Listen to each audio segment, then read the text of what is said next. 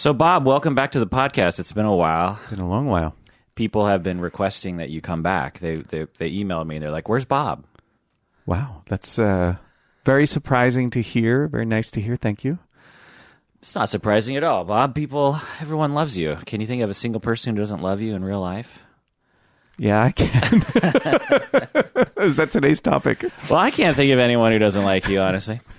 This is the Psychology in Seattle podcast. I'm your host, Dr. Kirk Honda. I'm a therapist and a professor. Who are you, Bob? I am your good old friend from graduate school way back when and a counselor in town here in Seattle. My first question is, are you wearing that Penn State sweatshirt just to rub it in my face about the bowl game with UW? I didn't think about that, but now that you mention it, that's just a side benefit. No, I wear this every Saturday. We bet on that game, and you won. We bet my old IOU. Yeah, your framed IOU, and now I have another one. I'm going to have to take that frame apart and add to it. $12, folks. $12. So this will be relevant later, but Bob and I used to play cards and gamble all the time, and we would sometimes run out of cash to pay our debts at the end of the night. And so we would just give each other IOUs. We called them markers. And I don't know how long ago I gave you a marker and you kept it. You were always notorious for holding on to markers for years. Oh, I kept them in my wallet. Yeah. Oh, really? Yeah. And then you framed a marker that I gave you one night. That's right. And you put it on the line during the bowl game between UW and Penn State college football. And it was miserable. We lost. It was a close game. Yeah. But and then I gave you another IOU. Yeah, for $6. So you had some questions before I started pressing record. What were those questions? How'd you score an interview with Irvin Yalom? Yeah, well, a listener emailed me and said, you should have Irvin Yalom on your show. And I was like, that's ridiculous. He would never be on my show. And the emailer said, well, give it a try. And I did. And then he replied, and then it happened. And I was not, expecting that. Wow. Yeah. How was it? It was interesting. On one level, it was amazing to talk with him because, I've seen documentaries, obviously read his books. Yeah. I've seen interviews and stuff, but it's a whole different thing when it's you and him interacting, Yeah. And he's pretty good with, it's Zoom, not Skype. Oh. I hate Skype. Zoom is the new Skype, and so I'm Zooming with him. Right. And he's pretty good with it because he would sit real close to his laptop so that his face was my entire, and I have a huge computer screen, right. And so it was like he was right there with me. Nice. And so it was really interesting, and I feel how when I went to Freud's house in London, right? His second house, in London. He obviously grew up in Vienna, but right. I felt like I had touched the sacred, right? Yeah.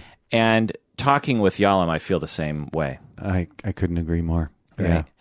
Not only him, with all of his... I mean, can you think of another more prominent therapist who's alive today? No. And to be honest with you, if I could have therapy with anybody in the world, I'd go see him. He's still practicing. Well. And I think he does online now, too. I think he does over Zoom. No kidding. Yeah, well, he's on Talkspace is like one of the major online therapy outfits, right, that has been a sponsor of our show, and he's involved with them now. No kidding. Yeah, he wrote about it in his memoir about how for decades he thought distance therapy was ridiculous. I mean, for him, he's Mr. Humanistic, existential, and so he just thought there's no way that's going to work.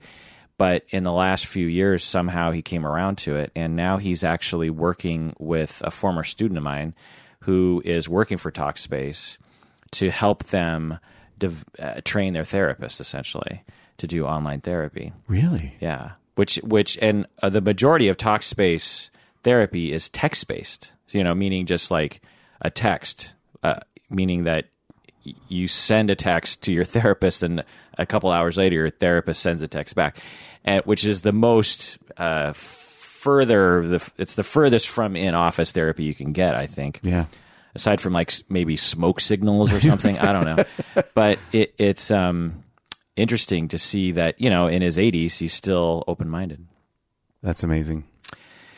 So not only him, but he has been heavily involved with other major figures. He was heavily involved with Rollo May. He was there when he died. He was heavily involved with Viktor Frankl, Virginia Satir, Mnuchin, Don Jackson, Gregory Bateson. Who else? There's Carl Rogers. I mean, he was there. He was contributing, to all that. Yeah. And sought out to meet these people. And so not only he is prominent and amazing and a major figure in our field, but the people he's met. So I feel like I am now, 1 degree away from people like Viktor Frankl and Rollo May and Virginia Satir and Salvador Mnuchin, and it's just like, and countless other people that he worked with. It makes me feel like, our field is. I feel like after meeting him, it shrunk the field down to me. Mm-hmm. It's like, these are humans who lived in real life, right? And I am not that far away from that. They're regular human beings, right? So there's that. I mean, what's your relationship with Yalom? Oh well. When I was right out of college, I read Love's Executioner.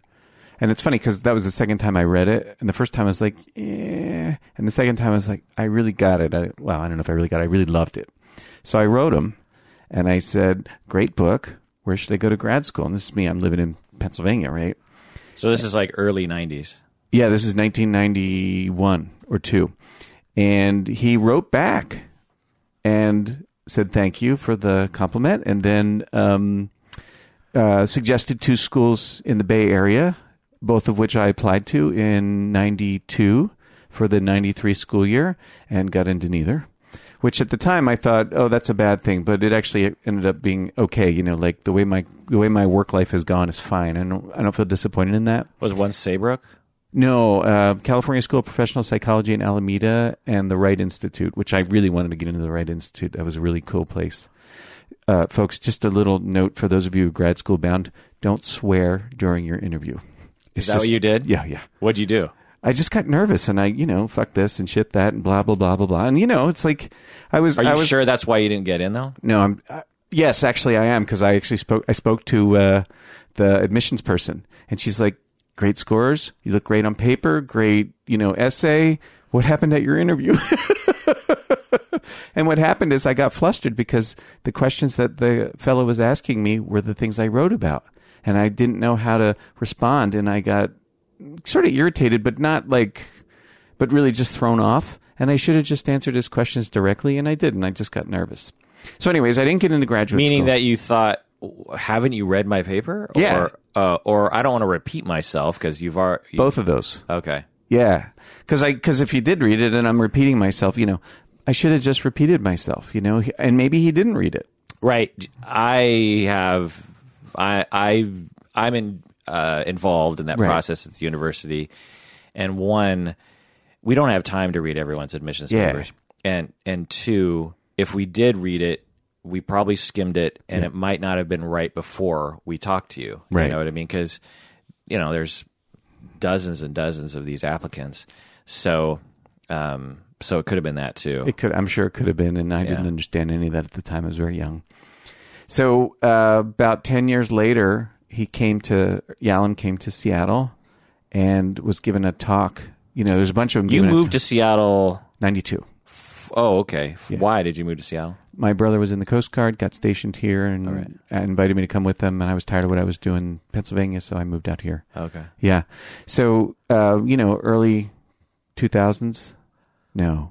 Yeah, we were out of school by then. Yeah. He came to town and... Well, so you're skipping, and people should know, by 95, you actually went to Antioch. Yeah, that's when I went to school and met you. And that's when we met, yeah. Anyway. Right. So, and then Love's Executioner was an assigned book, I think, in our first quarter. It was. Yeah. Yeah. So book. Love's Executioner, for those out there, it's a book, I think it has 10 chapters. I have it right over here. Yeah. But I think it has like 10 chapters, each on a different client that he worked with. Right.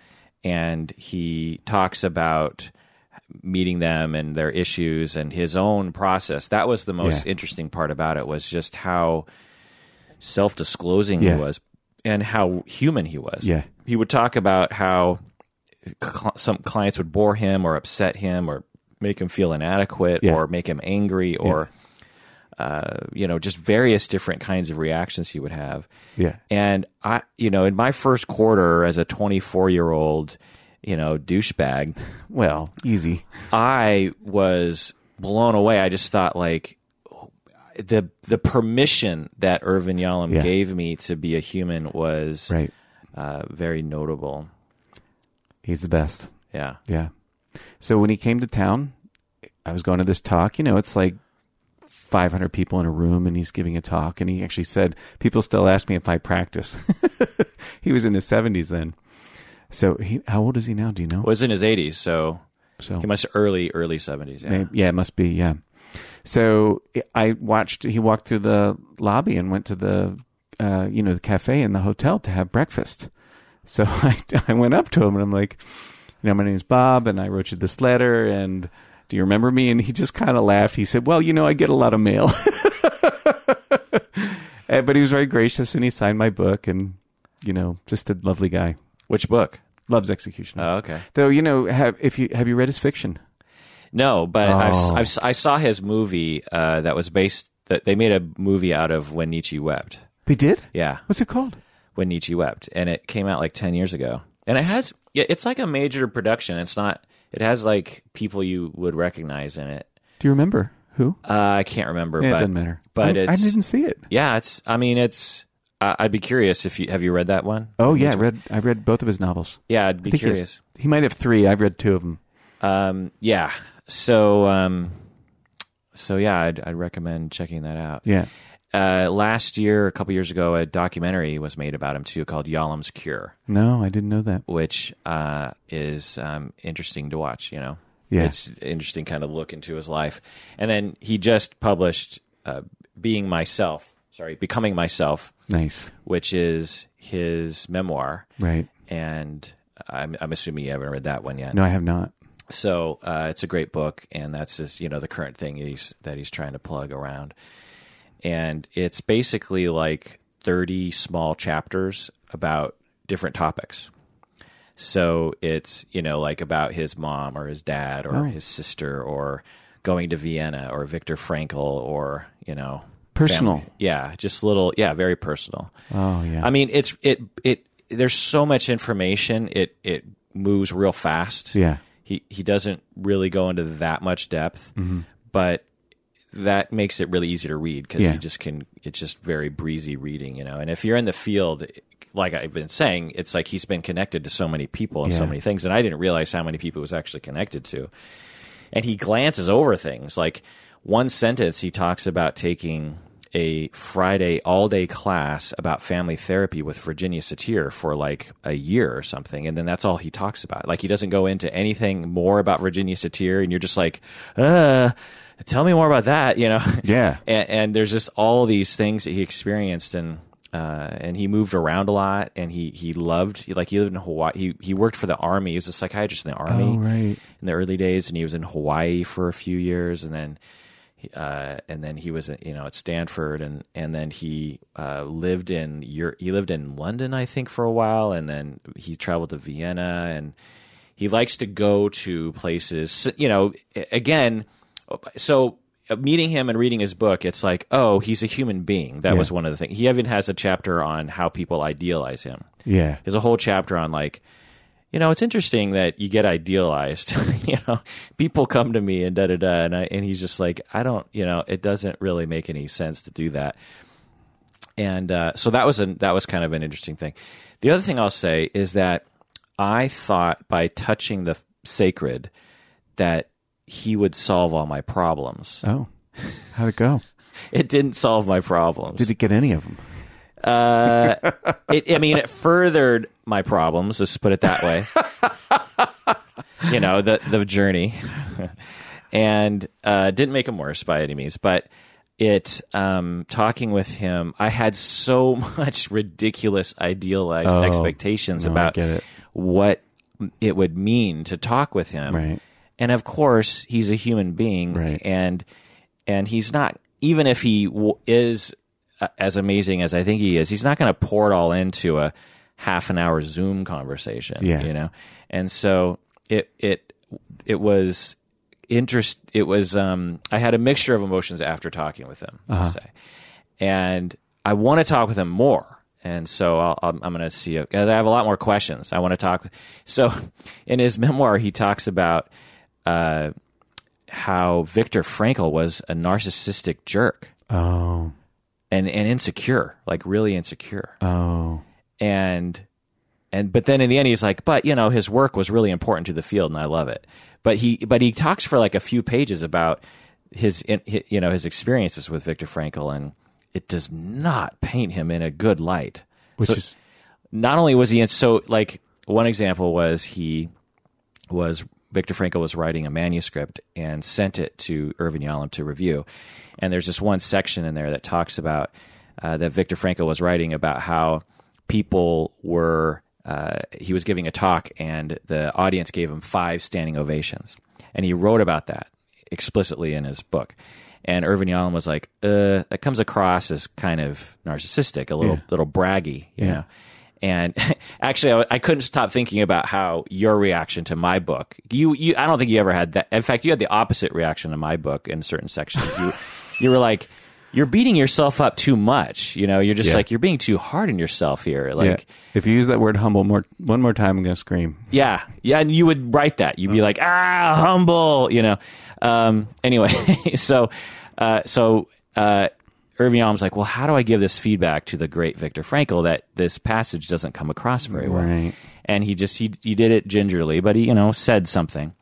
And Viktor Frankl called him and said, or something, communicated to him somehow and said something like, well, Irv, you don't understand.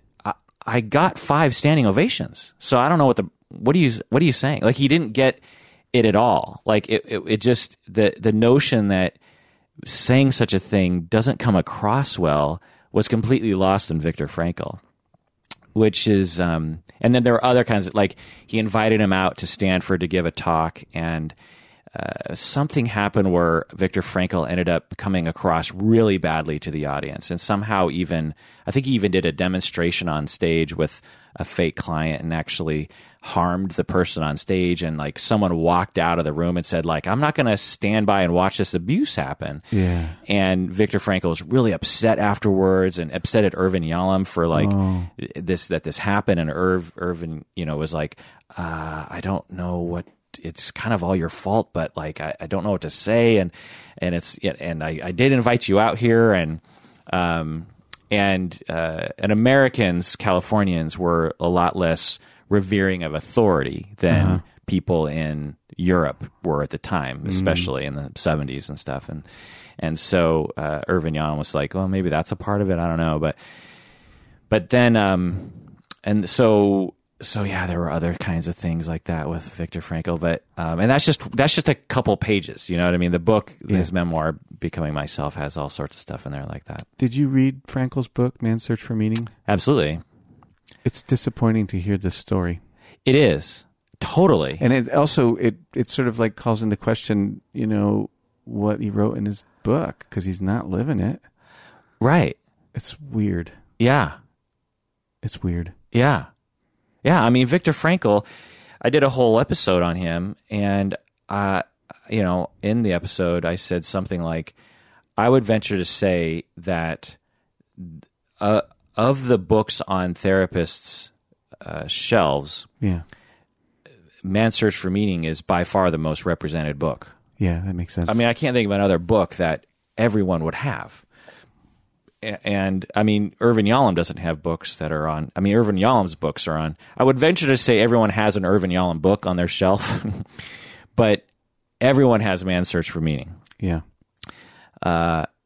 In fact, whenever I go into a therapist office, I'll look for it. I'll just be like, oh, there it is. Litmus test. Yeah. Just like, oh, yeah, there it is. It's sort of like whenever I go to a Mexican restaurant and they're playing, Spanish language music, I'm always waiting to hear the word corazon. No, I don't know that. Is that Spanish speakers out there listening? Can you please let me know if you've noticed that, because corazon is heart, and it rhymes really well, I think, with a lot of different words. Oh. It's sort of like in American music, baby or love. Like you'll hear amor a lot in Spanish language music. But like I'll just be eating my nachos at Cactus downtown, which is a restaurant downtown, and then all of us, and I won't be really listening intently to this Spanish language song that I've never heard, but then all of a sudden, corazon will just ring out true. So my point is that Man's Search for Meaning is the corazon of music, or of books. So, would you like to touch me? That well, you've met him too, so you've actually met him in person. Yeah. So I guess we could touch each other over his eggs. I mean, what was your impression of him when you met him? Well, not much of an impression when he was sitting there having breakfast, except he was very gracious with me. I was interrupting his meal. But I remember really liking him as he talked about whatever. I don't even remember what he talked about that day. But I just remember thinking, he's the real deal. He's like a regular guy, and as similar to the way he is in his writing.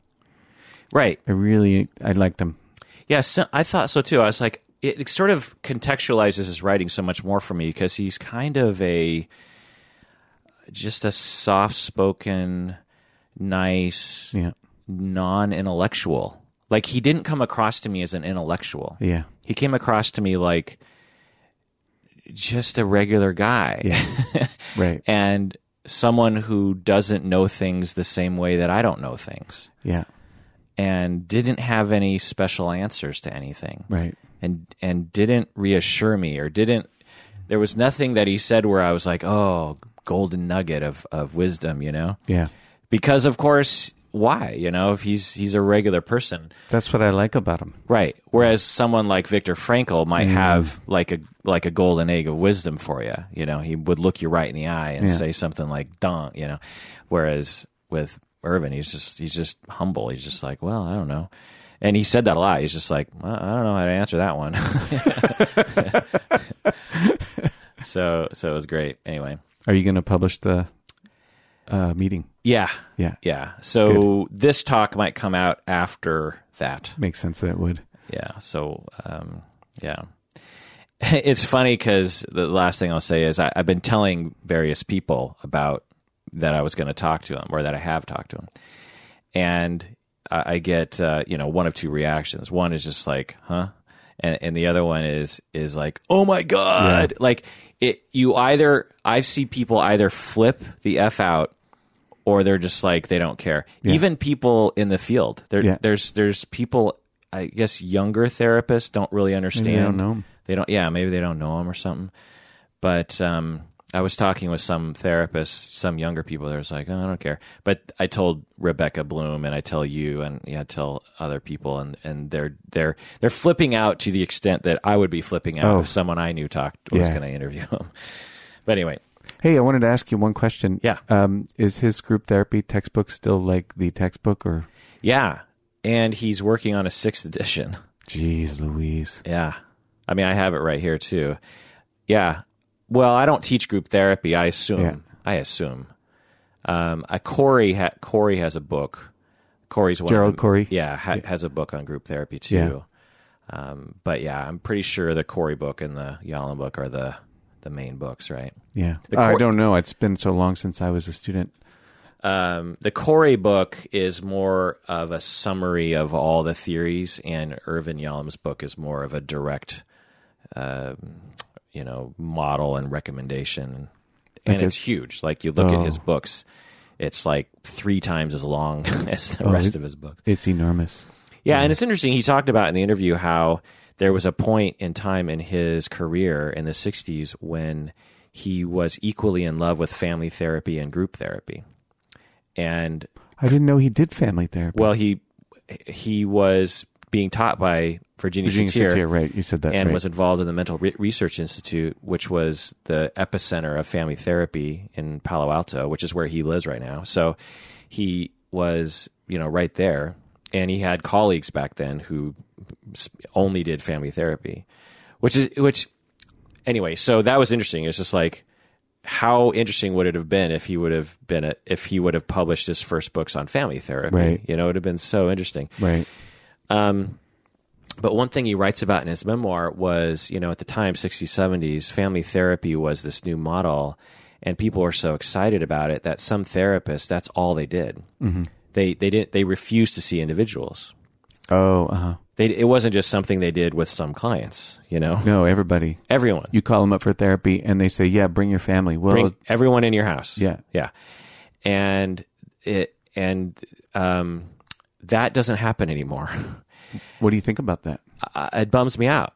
One, because the main thing that bums me out is that I am, as a supervisor and an educator, I am constantly beating my head against the wall with my trainees regarding, you're a family therapist. At least try family therapy sometimes.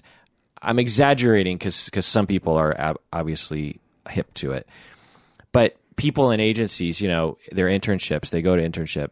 And the way that agencies work, it's basically, and the way that, because it's all based on funding, right? So the state and the county give money to these agencies to provide therapy for these people, and the people get therapy for free at these agencies. Right. And the interns do this work.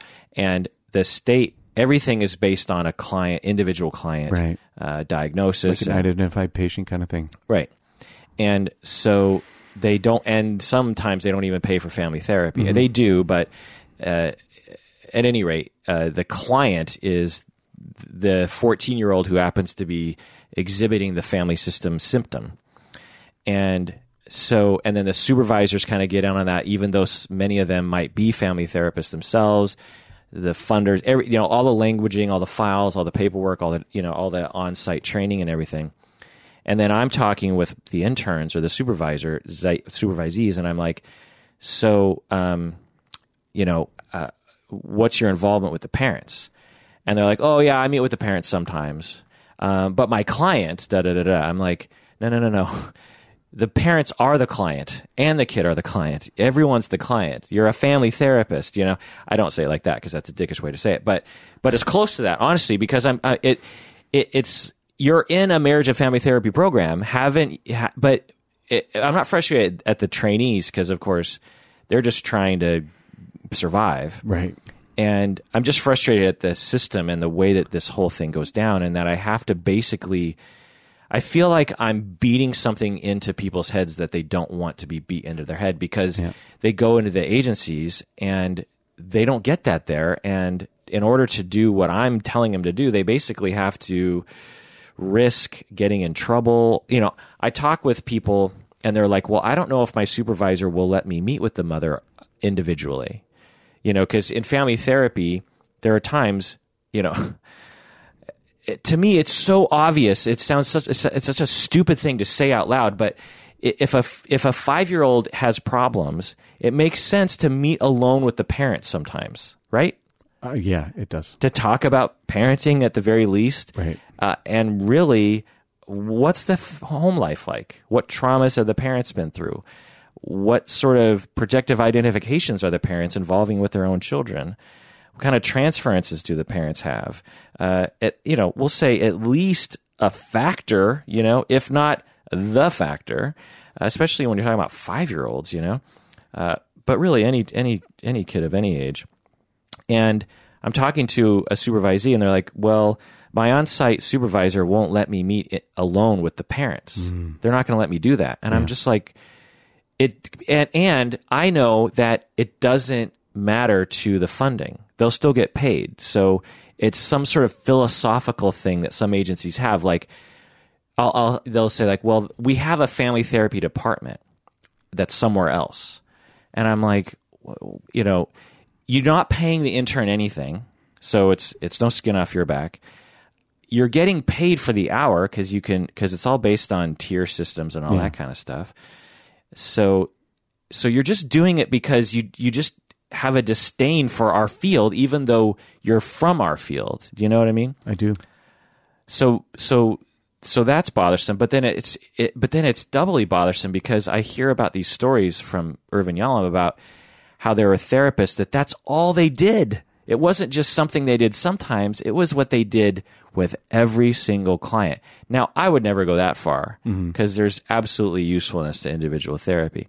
But to hear these stories of just the freedom and the dedication and this like, well, this is what we do. Because if you say that to clients, they'll go along with it. You're just like, well, this is what we do. Yeah. And you're okay, and then the benefits of being able to get everyone in the room and actually like get people talking and the flexibility and just all the potentials that can happen in a situation like that. That's how I feel about it. Is it falling out of vogue? Yeah. I mean, yeah. Huh. And what I would like to do, a friend of mine, or actually a colleague, actually a former student of mine, but now a colleague, Laura Matthews, and she got married, and I can't remember her new last name, but she wants to, something with the word Berry in it, Glenberry? Anyway, she wants to, she told me, maybe even on this podcast, that she wanted to start a family therapy institute in Seattle. And when I heard that, I was like, oh my God, why isn't there a family therapy institute in Seattle where you're the center for family therapy and you market yourself as that, and you inspire and you have a philosophy of family therapy, and you support family therapy efforts, and you have family therapy experts, and you advertise yourself as the family therapy place. Because honestly, where family therapy happens in Seattle are at places where they are at least slightly, if not greatly, hostile to family therapy. Yeah. So to have a place where it'd be like, there's eating disorder clinics. And imagine if, and there's a reason for that. It's because when you go to agencies and other kinds of clinics, they don't specialize in it. And I'm guessing, have situations where people go in with an eating disorder and they don't really get the help that they need, because you have people that are treating various different issues and they kind of know something about eating disorders. You know what I mean? Yeah. And so these eating disorder clinics pop up because you have a need for that. And it's just, and then to have her say, ooh, I'm going to start a family therapy institute. I'm just like, oh, yeah, we need that. Yeah. It's both good news and bad news, isn't it? Like, we're in a position where we actually need that sort of thing. It's not just happening. Right. Yeah. But then again, if she starts it, it'll be happening. Yeah. But I know she's also overwhelmed with a lot of things right now, so she probably won't do it. Maybe I should do it. I sometimes think about that. You used to run, you have a DBT group. I do.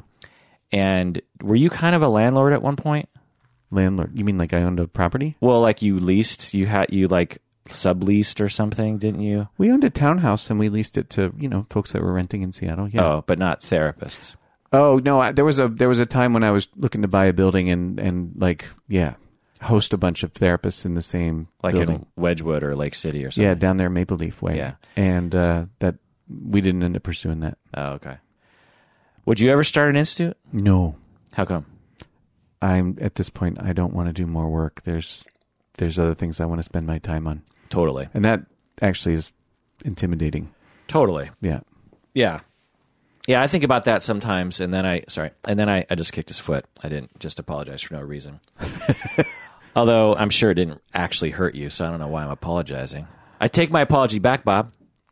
Very unhumble of you. You and your foot can F off. All right, let's take a break, and when we get back, let's respond to some patron emails. What do you say? Sounds good. All right, we're back from the break. If you haven't become a patron of the podcast yet, do so now. Become a patron. Go to patreon.com. It's really the best way you can show your support for the podcast, and you actually also get a lot of benefits. All right, so anonymous patron writes, how does one get over the fear of talking in therapy? I've been seeing my therapist for 1.5 years, and we have an awesome relationship. But every time we talk about something important, I get scared, and the next sessions are spent in a great deal of silence. I feel like I'm wasting valuable session time. What do you think? Well, that sounds really hard. Yeah. Because the thing I would suggest is talk about the fear. But that's a pretty tall order when you're already scared. Right. Right. It's like our common advice to stuff like this. Well, let's just talk about it. But, of course, it's a catch-22 because right. if you can't talk about the easy things, it's going to be even harder to talk about this, right? And yet, at the same time, this person has a golden opportunity. They have a good relationship with their therapist. So it sounds like that therapist is probably going to be open to hearing about this. And boy, what a rich mind. I mean, that person could, I'm just imagining the freedom that could come from taking the risk. Yeah. So totally. I hope you will. I think you'll be glad you did. Yeah. Yeah. Yeah. It's a tough one because of that catch-22, right? Right. I will say that it's a common issue. I've had issues like this with my own therapist. I would say it's actually a kind of a central issue to me in terms of, I mean, I can certainly keep a conversation going and I can certainly be vulnerable about some things with my therapist, but there are certain topics that it is so hard to open up. Yeah. You know, certain topics where you're just like, let's talk about this other thing. Oh, yeah. Have you ever ran into that before? You mean personally? Yeah. Is this a trick question? I'm not at the... I don't know. You seem like the kind of guy where you would just lay it out on the line. I do a fair amount of that, but there are things that I've never talked about. Oh, really? Yeah. But are they central to my welfare? It couldn't hurt, probably, but they're probably not central. And I'm also not of the opinion that everything that's in me has to be, fair game for therapy. Yeah. I think it's okay to have some privacy. But have you ever had this experience where you're just like struggling with vulnerability and then you kind of reel back after revealing too much because it felt unsafe somehow or something? Oh, yeah. Yeah. Oh, yeah, very much. Not just in therapy, but in life. Right. Yeah. Right. And so to that, I'll say it's totally okay to have that process. There's nothing wrong. It's a normal, healthy defense of not being hurt. There's a reason why we all don't just lay it all out there for everyone because some people aren't nice about stuff like that. Yeah, I really like what you're saying is universal to be afraid. Yeah.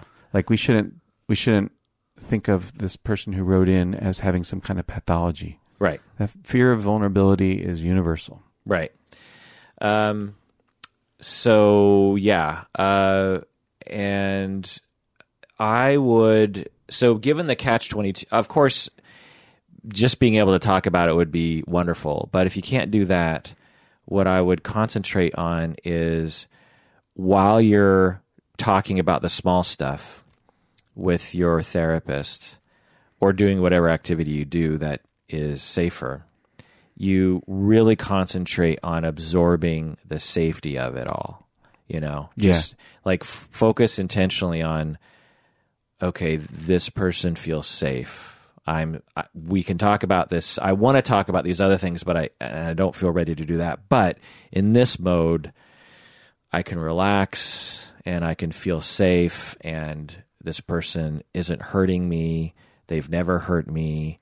I'm not ready to talk about other stuff yet, but the other thing, actually, now that I'm thinking about it, is that you might actually be bumping up against PTSD issues where, you're not explicitly saying this, patron, but it's possible that you're avoiding because of the tremendous pain and distress that emerges when you actually dive into particular topics. Yeah.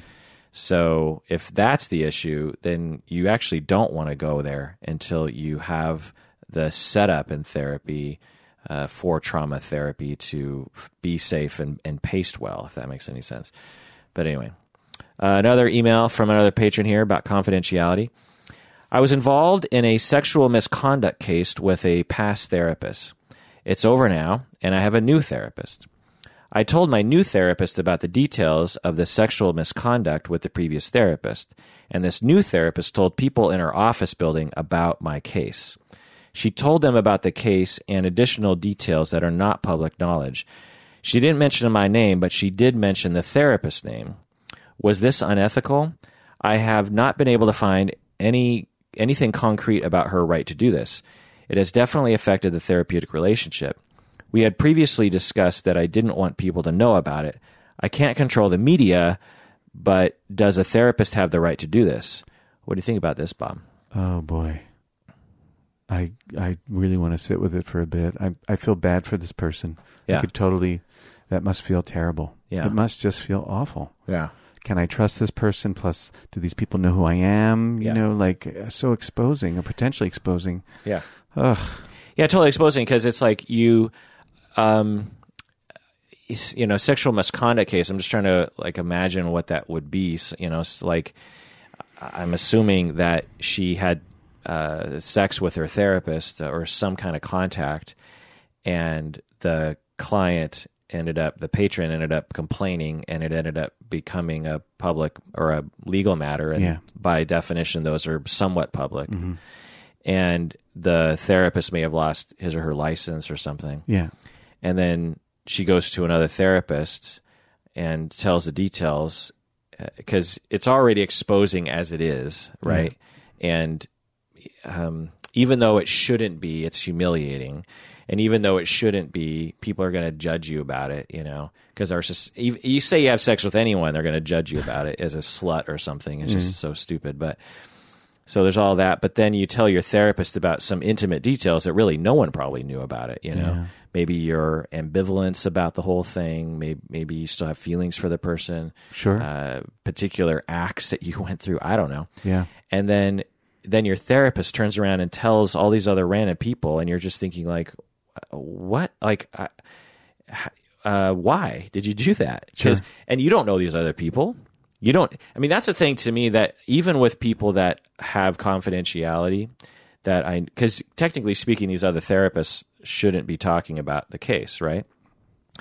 But you and I know that there's a percentage of people and a percentage of different stories that people are gonna talk about with other people, their spouses.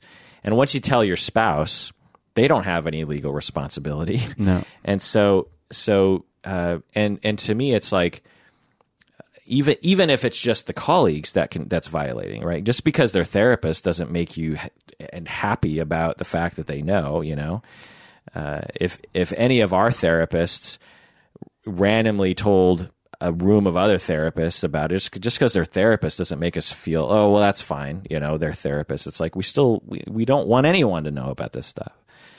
So yeah. So I don't know if... I don't think it would be easy to ask the therapist next time you see him or her, to say that you knew, that you found out that they were disclosing, and to ask why they did that. Mm-hmm. But it seems like it's a reasonable thing. It's a reasonable thing to ask, and it might be. I don't know. I don't really want to have an opinion about this because we don't know any of the details. Yeah, but I could see not going back. Yeah, totally. Yeah, my impression was that the new therapist actually told her that she told her colleagues. Oh, is that right? Yeah, that was my impression. Huh. Which is interesting, What would be the reason for that? Yeah, what would be the reason for any of it, honestly? Yeah. I mean, so again, we have no idea. We don't know. But I could imagine someone came to you as a client and told you that they had this, sexual relationship with their previous therapist. Yeah. And you're in a town and maybe even know that other therapist. Sure. If for me, I would be tempted to gossip about that. I'd be tempted to go to you and be like, so that thing that happened? Well, I'm actually seeing that woman. Mm-hmm. And she told me some things. Oh boy. Mm-hmm. Was this guy... you thought the case was bad. Listen, I would be tempted to do that. Sure. Now, I would refrain because I know better, but I'd be tempted. Would you be tempted? Oh, I think most anybody would be. Right. So I think that's what happened. I think it's because I'm trying to think, again, we don't know the details, but so to go over the ethics, to answer your question, patron, are the circumstances have to be determined. So according to the ethical codes, and this is generalized across all professions, psychology, marriage and family therapy, counseling, is you can disclose information, client information in 4 different circumstances. Do you know the different circumstances? I probably don't. Well, you probably know some of them. Well, in a case consultation, I would imagine that's one. Right. Consultation. What else? Wait, are we talking about like if there's a threat to life, that sort of thing? So mandated reporting. Yeah. What else? Subpoena. Oh, wait. It depends, though, because No, now we could we for a could. subpoena for legal reasons, yeah. Okay. And there's one more that actually HIPAA has. Is that the Tarasoff one where? No, it's still mandated reporting and all that kind of stuff. It's to assist treatment, and it's something that we don't actually do a lot, but medical people do. So, right. So when you go to your physician, right, and you go also to a cardiologist, you don't necessarily need to sign an ROI for them to communicate even, release of information, even though technically speaking, they don't have strict written authorization to communicate, but they're both treating you. Yeah. And it's in your best interest. And that was actually what HIPAA was designed for, was to allow people to do that. Oh. Yeah. It's had this paradoxical effect. Right. Jeez. Exactly. So HIPAA originally was designed in the 90s because physicians and medical professionals were finding it hard to communicate with each other. Yeah. And so they set up this federal law that, spanned across all states that allowed for, that defined it all very clearly so people could do it. But what it ended up doing was basically creating, or at least the way it's communicated to us or the way we take it is as limiting. But it actually is just, to some extent, it has more freedom. Do you think in the medical world they experience it as freeing? I don't know. Yeah, I don't either. I imagine it is because they work more closely with other people. We, and especially in private practice, we're so isolated and rarely have a reason to reach out, Yeah. So, but imagine you're a physician and you would have to get an ROI for every single other medical professional. Oh, cumbersome. Every time, it would be a pain in the ass. And then they expire after 90 days and you got to, right. Who could do it? Right. So the different circumstances are, one, to assist treatment, like talking to a client's physician. And this situation doesn't sound like that applies. No. The second situation is for safety reasons if someone's life is in danger. So this actually is sort of related to Tarasoff, but just a general thing of like if someone's life is in danger, ethically speaking, you may disclose client information without their approval to other parties. You could still get sued for it potentially, but it would be a debatable situation. This doesn't sound like it's that situation. You could get sued for not doing it too. Right. Exactly. Yeah.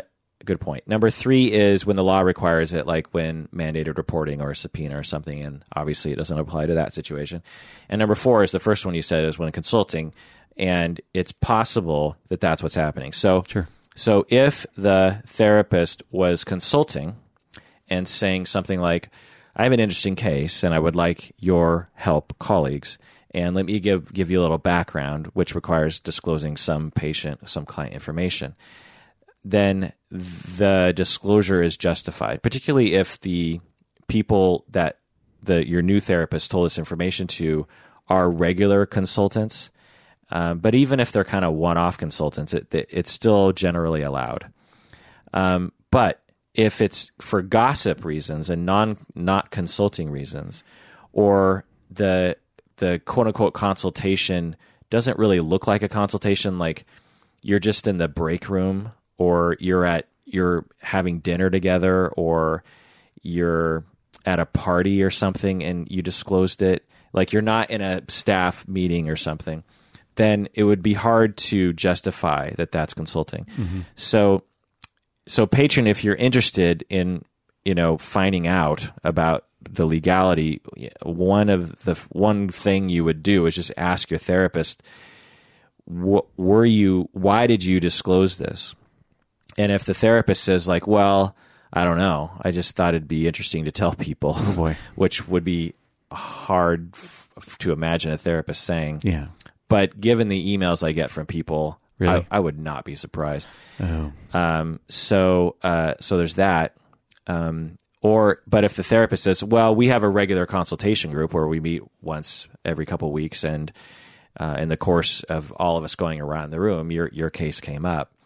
And then in that situation, it is an ethical thing. Now, having said that, given that the fact that by disclosing, when you consult with colleagues, you're supposed to actually make a reasonable attempt to mask the identity of the client. There's no reason why you have to, like when I consult with other people and when my supervisees tell me about even their own clients, they don't tell me the names. Yeah.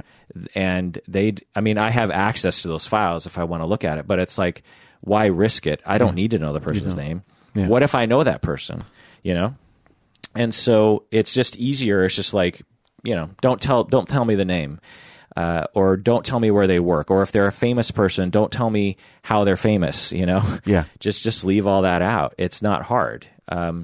So unless it's absolutely critical to the case, which is a little hard to imagine, right? So this therapist could have said, "I have a client who suffered from a sexual misconduct with a previous therapist," and honestly, I learned in ethics years ago that in a situation like that, because those cases are so public, you should actually lie to your consultants as a way of masking identity. So you'd say, it wasn't in this town, it was like in Chicago or something. Like you would lie and say to throw people off the scent, because you don't want your consultants to know who you're talking about. Because what if they have a transgression and it harms you somehow, or they know you, right. Which is all that's the other thing. You just never know if one of the people you're consulting with might know you, or know the therapist that had the complaint against, or liked that therapist, and then goes back. I mean, oh my God, like what if that happened, right? Yeah. If one of these therapists knows the therapist who lost their license, like, ugh, right? Yeah. Yikes. So anyway, even if it was a consulting situation, you as a patron might still have a case if you wanted to say that you were harmed in some way, or the therapist didn't do enough to mask your identity. It'd be a hard complaint to win, but at the very least, you could talk to your therapist and say, I don't like what you did. I wish you would have asked me. Because that's another thing. I would have done this if I had her as a client. I'd be like, so I have a regular consultation group with a bunch of therapists, and your case might come up. And how do you feel about that? Given your situation, I don't know how you feel about that. Is that, is it something that you would like me not to do? Or because I don't want to, the thing is I never want to harm anyone. I never want to bother anyone. I don't want to consult about a client and then have that client go like, that hurt my feelings. I was just like, why do I want to do that? It's not important enough. Right. And that's what I tell all my trainees is like, cause there's all this talk about like, well, what kind of information can I disclose and stuff. I was like, well, just ask your client, just ask them. Would you want to be asked? And they'll be like, yeah, I'd want to be asked. Well, then why aren't you asking your client? Just ask them if it's okay that you do this. Right. And if they're not okay, try to convince them of the benefits, try to belay their fears. And if that doesn't work, then don't do it. You know what I mean? Yeah. Anyway, but it appears this therapist did not do that. So you can ask your therapist about it. You can do what Bob says and actually just have a conversation with your therapist about it, and maybe even terminate as a result because you don't really feel safe, which, would make sense. If the person has a supervisor, you could obviously go then to them too. You can also go to the State Department of Licensing. You go to their professional ethics board. So if they're a licensed marriage and family therapist, or they're a psychologist, or they're a counselor, mental health counselor, or a licensed professional counselor, or a social worker, or a psychiatrist, or a psychiatric nurse, there's specific professional organizations that kind of oversee them. But at the very least, you can go to your state Department of Health. So what would you do if you were the client at this point? That's a good question. I'd like to think that I would go and talk to my therapist and get information. Mm-hmm. But I don't know if I would. What do you mean? What would you do otherwise? It might feel too scary or irreparable that I might just bag it. And quit? Yeah. Yeah. I might. Yeah. I feel bad for this person. It's a really crappy spot. Right, because I might do the same thing because I'm just like... This person being the client. Yeah. Not the therapist. Right, exactly. Yeah. Because it's like, well, they've already, if I felt violated enough, I'd be like, well, what's the point of having a conversation with them about it? Like, I'm just benefiting them, and I'm angry at them. Yeah. So I just have to do what's best for me, which is like terminate, find another therapist, and then tell them, look, by the way, I don't want you talking with anyone about this, even in consultation. Right. You know. So if self-respect is enhanced by going and talking to the counselor, that makes sense. Yeah. Just by if it helps you to speak for yourself and say, I don't like this. I don't want you to do this, or I'm not going to see you anymore. And if self-respect is enhanced by taking that kind of stand, good on you. If I liked my therapist, I would go to her and I would tell her how I felt. I would tell her to never do it again. I would tell her to don't even consult about me. Yeah. And I would tell her to tell her colleagues that they are to forget, or at the very least, not tell anyone about what they have heard. Yeah. And that you made a mistake by revealing all that information that you didn't need to reveal. I want you to apologize to me, and I want you to apologize, and I want you to tell everyone else that you made a mistake by telling information that you didn't need to be telling, that honestly is a little gossipy. If my therapist responded well to that, I would consider continuing with them. Sure. If they responded badly to that, if they were defensive, or if they were like, well, I can consult with whoever I want to, or I think you're a little upset, or whatever the bullshit, I'm sorry that you were hurt by that, that kind of bullshit. I would fire that person. Yeah. Because if I did that and a client came to me, I would be mortified. It brings tears to my eyes just thinking about like hurting a client in a vulnerable situation like that. If a client came to me, I'd be like, I done fucked up. I should not have done that. Oh my God, you're right. Like, yeah, I'm sorry. Like, yeah, I will immediately go and tell everyone, and let me give you the names of those people who even know. And, it's and they're respectable people, but I'll tell them for sure, like, keep this under wraps. And yeah, I'm really sorry for doing that. One, because it's the right thing to do. And two, because I make mistakes all the time. I don't have a problem with apologizing for them. And I value client feedback, student feedback. When people give me feedback, I've been talking a lot lately about how YouTube comments have been bothering me because so many of them are just horrible. You get YouTube for the podcast? Yeah. For some reason, I started posting the podcast on YouTube years ago. I could go into the details, emails, people are normal. Emails, people are negative, but they speak in a more sort of relatable tone or something.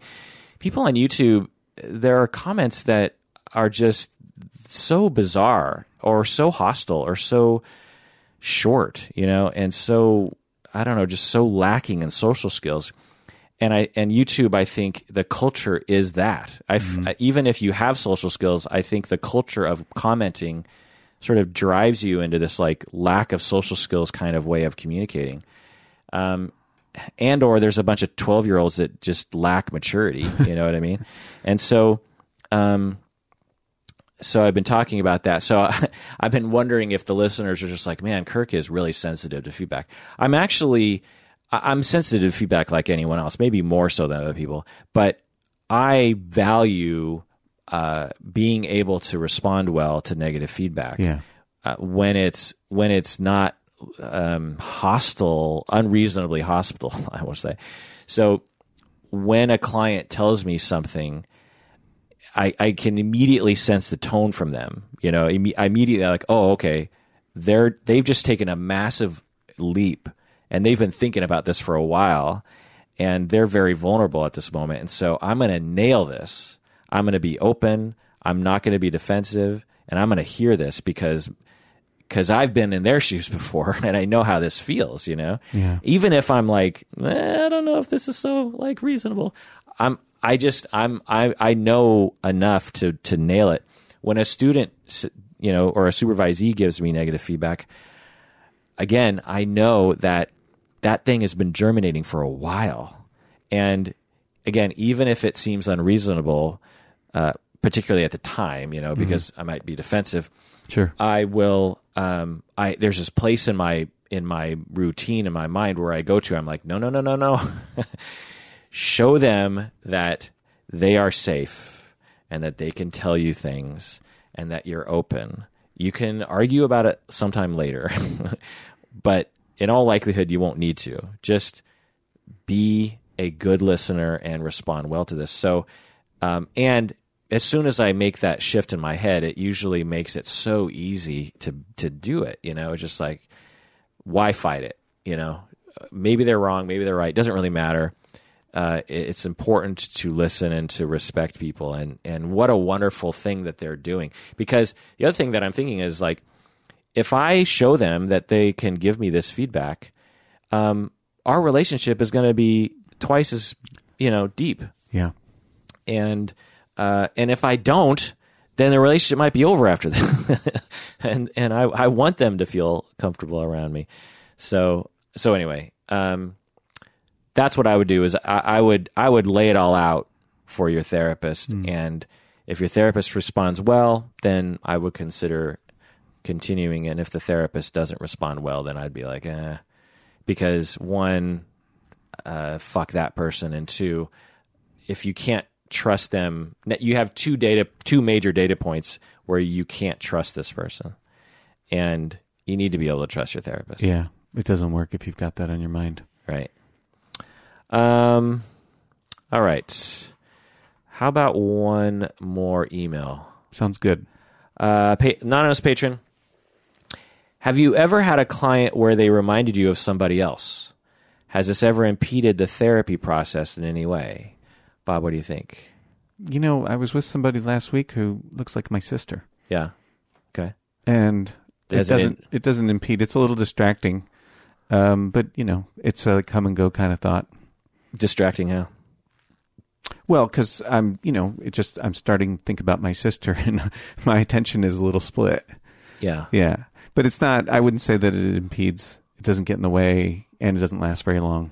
Have you ever, you've been practicing for 20 plus years. Yeah. Have you ever had someone that really reminded you of somebody?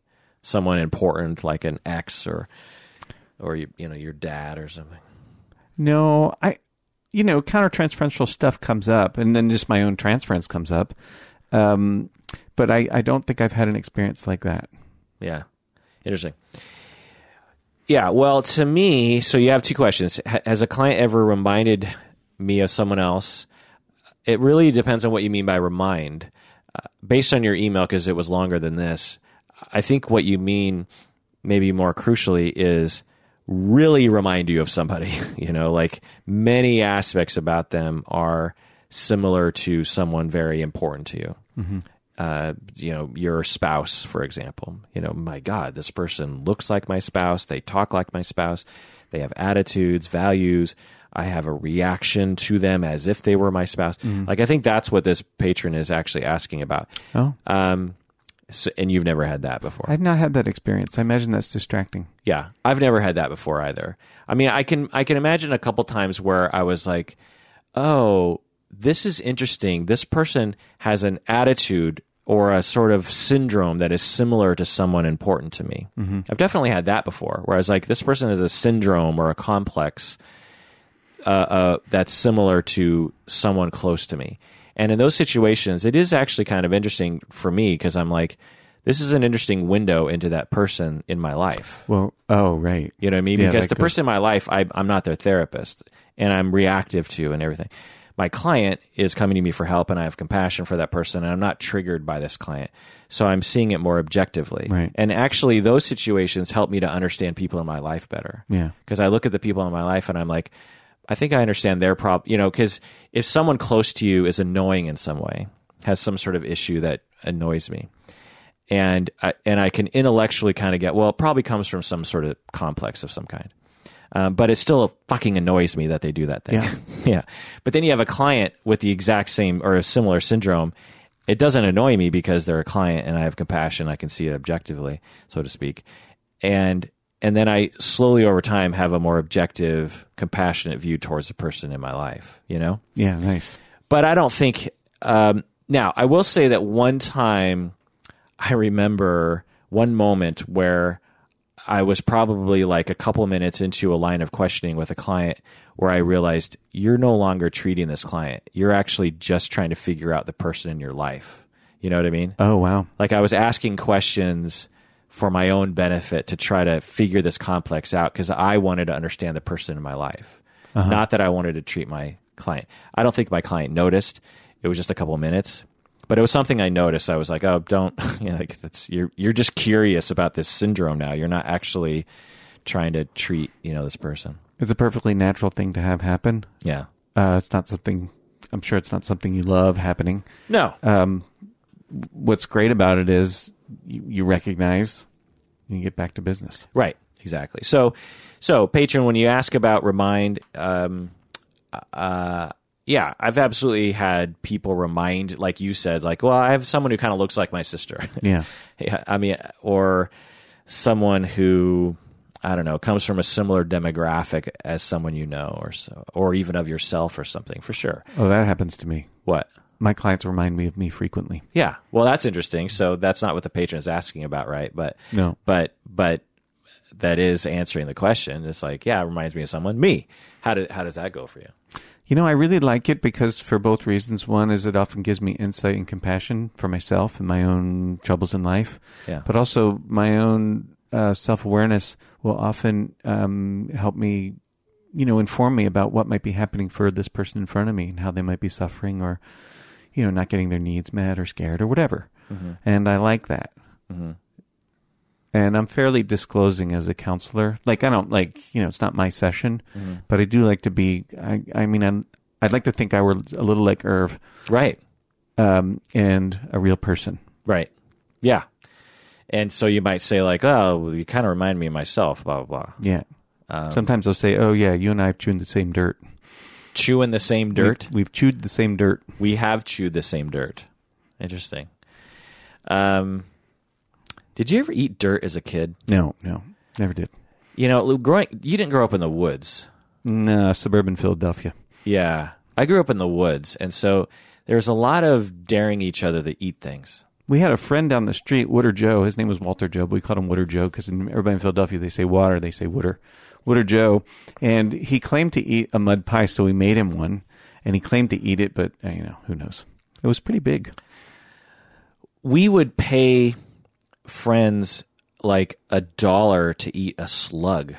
Oh, yeah, I did that for free once. You ate a slug? Several. What?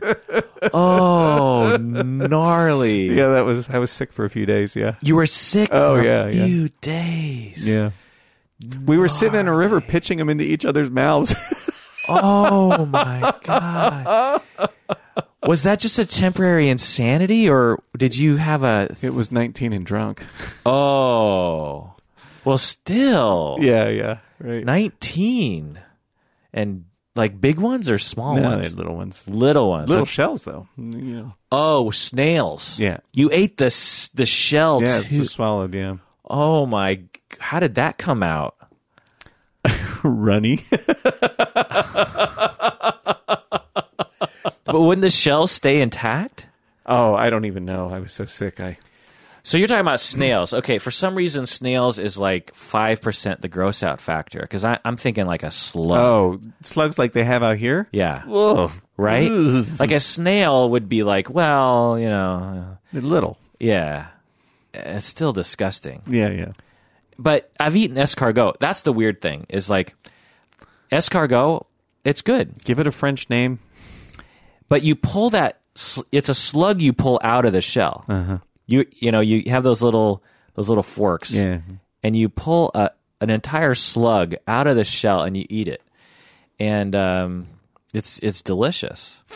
But if you just put like slugs on a plate without this, somehow the shell makes it more palatable. Uh-huh. I don't know. No, I get that. That makes sense to me. But yeah, so we would pay people $1 or $2. There'd usually some sort of bidding war, like, I'll give 50 cents. No, you got to give me $5. $5? No way. How about $2? $2.50. And I'm like, hey, do you got an extra 50 cents? To my other friend, he's like, yeah, sure, I'd do that for okay. $2.50. Eat that slug. And then there'd be this whole ramp up. It's like, okay. All right. Let me see the money. Okay. How about $5? No, $2.50. You said you were going to do. Okay. All right. Okay. And like it was a whole thing, or a worm. Were you on the eating end of that ever? No. Uh-huh. No. I mean, I'm a Japanese, so I've eaten some disgusting things at home anyway. But there's something about just picking up something in the woods, like a slug. Because the thing that, this is a gross thing to say out loud, but I would, when you're 6 or 7, you're still kind of sadistic. You know what I mean? You don't have compassion the way you do when you're older. Well, one of the things me and my siblings and my friends would do was, because growing up in the house that we grew up in Sammamish, Washington, back then there were horses around, there was woods, there was cows, it was extremely rural and old growth forests of pines and alders and maples and stuff, and that was my backyard. It was it was every yard around me. We were just surrounded by trees, and so we spent a lot of time in that. And mosquitoes and slugs were a major character in the story of my childhood. I one time counted, I had hundreds of mosquito bites on my body, because I'd be running around in shorts and a t-shirt. Right. For the entire summer, and where we lived, it was so damp because there was so much shade from the forest that mosquitoes were everywhere. Yeah. And you just couldn't manage now when I go to a situation like that, you got your off, you got your long sleeves, you notice when one's around, and maybe you go home early because they're, here comes the mosquitoes. Back then, there was nothing to do. We didn't even have screens on our windows. Do you know what I mean? So mosquitoes probably eating me in the middle of the night.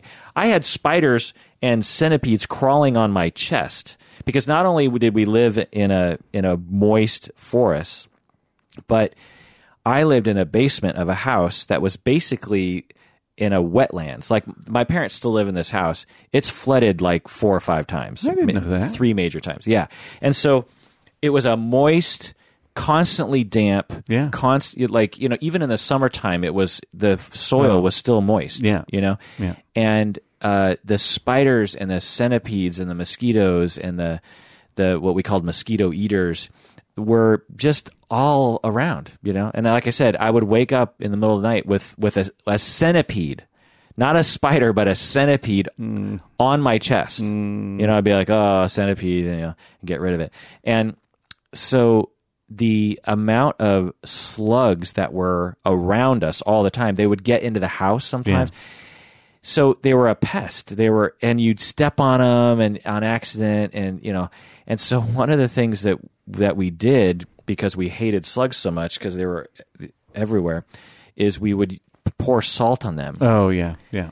And it was the weirdest thing to see, because their entrails would come out of their ass. And they would move really fast, because slugs, by definition, they move slowly. But you put salt on them, and somehow their guts make them move faster as it comes out of their. It's disgusting. Oh my! Right? Yeah. We would. I had model ships were big in the 70s. Like a battleship or an airplane. Before the internet, we would just make plastic models of things. And one of the things that we would do is we'd put slugs on the battleship, and then we'd put firecrackers on the battleship, and it was like World War II, right? And we would light these slugs, and and giggle as these slugs were dissipated across the yard. I talk about this, and it's sadistic. It's awful. I mean, we never did anything to cats or because we loved cats. We loved dogs. We never did. I had a friend that threw a rock at a squirrel once at Woodland Park Zoo. And it's, he started throwing rocks at squirrels, and I kind of joined in, but there was no way you're going to hit a squirrel from 50 yards. You're not going to. And he threw a bullet and hit a squirrel directly in the head. Oh God. And I was terrified. I was just like, what? You hit it. You hit it. And my friend was like kind of ambivalent because he was always a little kind of different, but so I wasn't that way towards other animals, but slugs and mosquitoes. And I'll tell you one story about a mosquito. I was sitting around a summer day, bored, and I saw a mosquito flying around me, and I'd heard that you can kill a mosquito while it's sucking your own blood if you tense your muscle, because the proboscis or whatever gets stuck, and it can't stop drinking your blood, and then it'll explode. I've heard that. Right. So I sat there and I actually put my arm out. It landed on my arm, started sucking blood. I clenched down, and sure enough, that's what happened. No kidding. And I could see the back of the mosquito just becoming extremely bulbous and see-through with my own blood. Oh wow. And I was holding it, and I'm like, okay, you're supposed to explode at some point. Like, there's got to be a limit. And somehow it got free, or I couldn't uphold the clenching, but it couldn't fly because it was so heavy. Too heavy. And it landed on my wall, and I smashed it, and blood went everywhere. Of course. Well, that does it for that disgusting episode of Psychology in Seattle. So apparently your patron's question reminds us of our kidhood. Yeah, how did we get on that? Let's see. Oh, reminding of people. How did we get to that? Yeah, how did we get to that? Well, anyway, she emailed back. So I said to her, that's right. So I said, do people remind me of clients? I'm similar to Bob in that it's like, yeah, kind of, but pretty peripherally. Has it impeded the therapy process? Similar to what Bob said, not for me. If I had to, I just pay a little bit more attention to my countertransference, which I do all the time anyway. Yeah. She emailed back, and by the way, she's romantically and sexually attracted to her male therapist. And she wrote, as I was leaving therapy on Thursday, I asked my therapist if I reminded him of anybody. He got really weird and coy and said he wasn't comfortable saying right then because I had to go. Mm. I asked him again because it made me so curious, and he refused to say. Mm-hmm. He said he needed to think about it, about how to answer the question. Mm-hmm. The next session, I brought it up. He told me that I reminded him of his aunt. And to be honest, I was immediately upset. First of all, I'm assuming his aunt is older, and this means that he obviously doesn't reciprocate feelings for me, which I already knew, but this was confirmation. We talked about it, and eventually I told him I was disappointed, and we talked through it further. He was awesome about it, as expected. Although I'm still a bit miffed over it, I'm disappointed, but it is what it is. Erotic transference sucks, though, you know? Any thoughts about that, Bob? Yeah, that's distracting, and keep talking about it. Yeah. Right. And what we always say is that it's a real feeling. It's not puppy love, or it's a real intense feeling, just like any other kind of erotic or romantic feelings you have towards someone in your life. So it's not something to demean or discount or dismiss. But at the same time, it is an expression of your need, in all likelihood, for someone to love you and to pay attention to you. And you found that person, and you naturally have a lot of intense feelings towards that person because you finally have someone that's meeting your needs, maybe for one of the first times in your life. Yeah. And all of your heart is opening up to this person, including romantic feelings and erotic feelings. And it's all kind of part of the package. When you're neglected or abused or relationally traumatized, and you find a healing human being who is there for you, consistent, not harming you, it's normal to say, well, not only for your heart and your unconscious, not, for that part of you, not only to be like, ooh, I want to talk to this person all the time. I want to tell them everything that's on my mind. I want to ask for support. I want them to hear me. I want them to see me. I want them to take care of me. And I want them to love me and to have sex with me and to be with me forever and to hold me and to take me out to dinner and to say lovey things. Like, it's all part of the package, because it's natural to go there. But anyway, so you asked your therapist. So would you do that if say you had a client that reminded you of your aunt. Okay. And your client at the end of the session says, so do I remind you of anyone? What would you have said? Well, I might have punted and said, let's talk about it next time. The similar way to the way he did. Yeah, not to punt, not to be coy though, but to more like, that's a doorknob question. That question might have a lot of meaning to it. And I'd probably want to talk to the person about what does my answer mean to them more than how do I want to answer this question? Yeah. Do you want to explain what a doorknob question is? Yeah, it's when you have the courage to say the thing that's really hard to say because you're leaving. Yeah.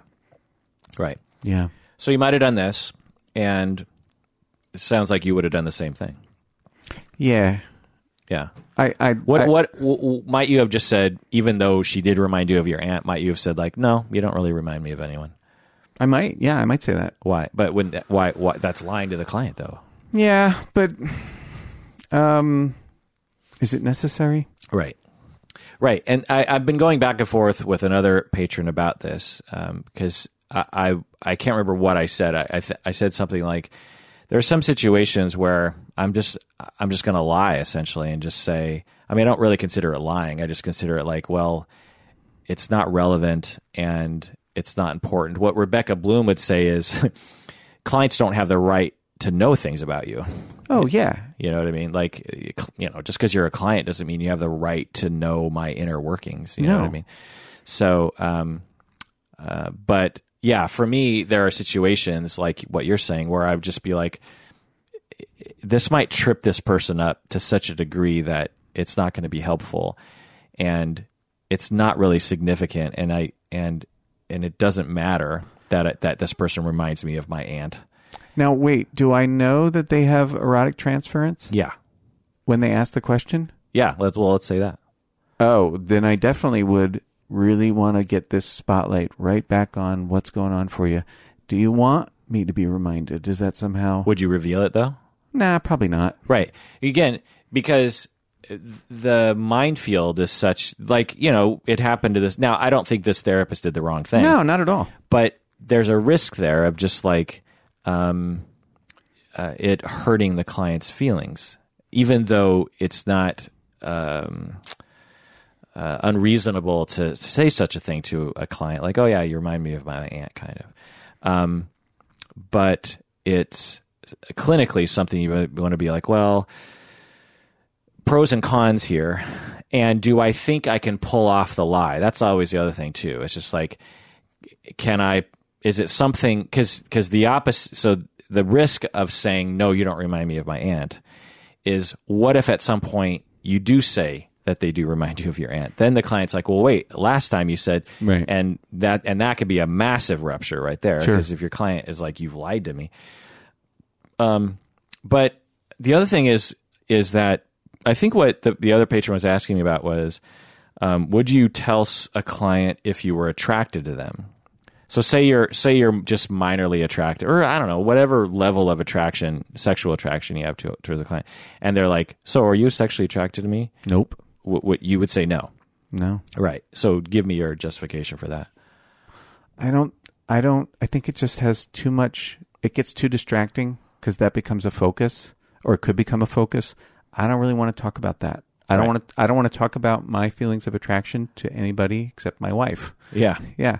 And I don't see any relevance. I don't see any therapeutic benefit. When I have had sexual attraction to clients, usually what I do if it's distracting to me is I talk about it with, a colleague or a team. Right. And I remember the first time it happened to me, it scared the shit out of me. I was so scared of what that must mean. And everybody was really cool. They're like, it happens. It's okay. Yeah. And one guy said to me, it's just an opportunity for you to think about what's getting stirred up for you. Like, you might as well learn from it. So I did, and that was good. And but I don't see the need to reveal that kind of information, and I don't think it's useful. So I get so many emails from people talking about scenarios where their therapist did tell them. Huh. And I think there's this general philosophy out there that you are supposed to tell your client about it or something. I don't get that. Yeah, I don't get it either. I mean, I get the it's all about being congruent. You don't want to drive your clients crazy, with incongruence and stuff. But at the same time, it almost always goes badly for these people. They'll just be like, I feel like I'm really distracted by it now. I'm wondering, does he fantasize about me? Or do we have a chance together because I'm sexually attracted to him too, and now I realize he does for me, and like it really becomes not just a distraction, but like a destructive force to the whole premise of therapy, So I'm glad to hear you would do, because that's what I was telling this other patron. I was just like, actually, if it was an attraction, I'm pretty sure I wouldn't say anything about it. I would go to my consultants, I would go to my therapist, I would think about it, and I would manage it. And but I don't see the point in telling my client about it, and unless it's so overwhelming that. But even then, I can't imagine why. Like, I guess the only situation I can imagine where I might is if I was having to forcefully terminate a client, like in the middle of treatment or something, and I would just be like, actually, I have to tell you, like, the reason why is because I have a problem, and this is the problem. Yeah, and it's so. Because if it was in the middle of treatment with someone with relational traumas, I was like, well, I could say a different story of just like, well, I'm closing my practice, or I am having significant countertransference, but I'm not going to tell you what about. You know what I mean? Like, that could be a little crazy. That would feel weird. Yeah. Yeah. So I could imagine saying in a situation like that. So I've been struggling for a long time with my own issues of sexuality in regards to you, and it's all my fault, and I've given a lot of thought, and I tried to get rid of it, and I tried to consult. I got therapy, and nothing really worked, and I find that it's just impossible for me to talk to you. It's like you're saying, I can't be the therapist you need me to be. Right. Not I'm getting rid of you. Right. Yeah. It's like, you don't want me as your therapist. Take it from me. Yeah. You know what I mean? And but aside from that, I can't imagine why I would. Has that ever happened to you? No. Actually, I've talked about it before on the podcast. I've done a lot of research on erotic countertransference, and really, yeah, and the statistics are that men and women, the vast majority of them report having at some point in their career erotic countertransference. It'd be hard to not. Yeah, but for me, I'm at one end of the spectrum. I can't remember a time where I was sexually attracted to a client. I'm sure it's maybe happened kind of, but in talking with colleagues, men and women, they have several stories off the top of their head where like, oh, there was this one person, this other person. And for me, I don't know what it is, but I have other problems. I get angry at clients. I'll get narcissistic with clients. Like, listen to me. I have the answers, but when it comes to being sexually attracted to a client, like that just doesn't engage in me. Do you know what I mean? Well, how are we defining that? Yeah.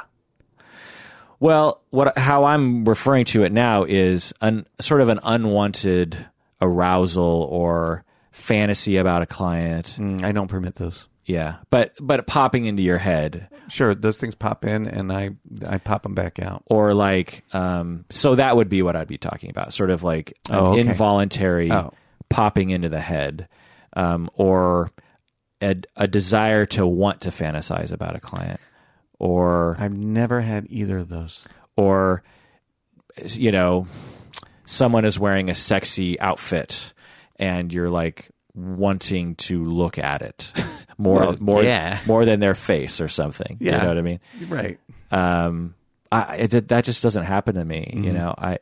I can think of many situations where that might have been an issue if it weren't the therapy context, but I guess I'm so hyper focused on my duty and my mode that it just doesn't enter my brain. Yeah. I imagine that physicians, gynecologists, heterosexual male gynecologists, or heterosexual female urologists. Urology?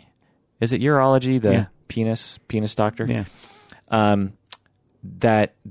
Or a gay female gynecologist or otherwise. That when you're at work, you're at work and you're doing work things, and this is a patient, and you have a job and you have a duty, and in another context, maybe you have different aspects of your brain that kick in. But for me, that's how it feels to me. How's it for you? I don't know if you want to talk about it. Well, no, I'm fine to talk about it. I mean, sometimes people are beautiful. Mm-hmm. They walk in the door and there they are. They're dressed beautifully. Right. So there's an acknowledgement of like, I bet you this person is attractive. Yeah. Or in another context, I'd be attracted to this person. Oh, sure. But that's different than actually being attracted. Well, I mean, I guess I could say, I've been attracted to clients. Several beautiful people have walked through my door. And, it's like, that's not why we're here. I'm kind of busy with why we are here. And it's been mildly distracting from time to time, but it doesn't last. And I just wait it out, and then it goes away, and, off we go. Yeah. But, I got to tell you, I really like working with people. And so I'm not really interested in what they look like. I'm really interested in how they are, and they fascinate me. And I have tremendous admiration and respect for the kinds of bravery. I'm kind of busy with that. Right, exactly. It's a matter of focus. Yeah, focus. That's a nice way to put it. Yeah. And if you were dating or something. Oh, no. And it was a date, and you're like, well, maybe we're going to have some business time later on. Do you watch Flight of the Conchords? I've heard that one. Wednesday night. Yeah, Wednesday night. I got my socks on. It's business time. They're business socks. Yeah. You're reading your book. So coy over there. You're going to get ready for about 2.5 minutes of some prime business time.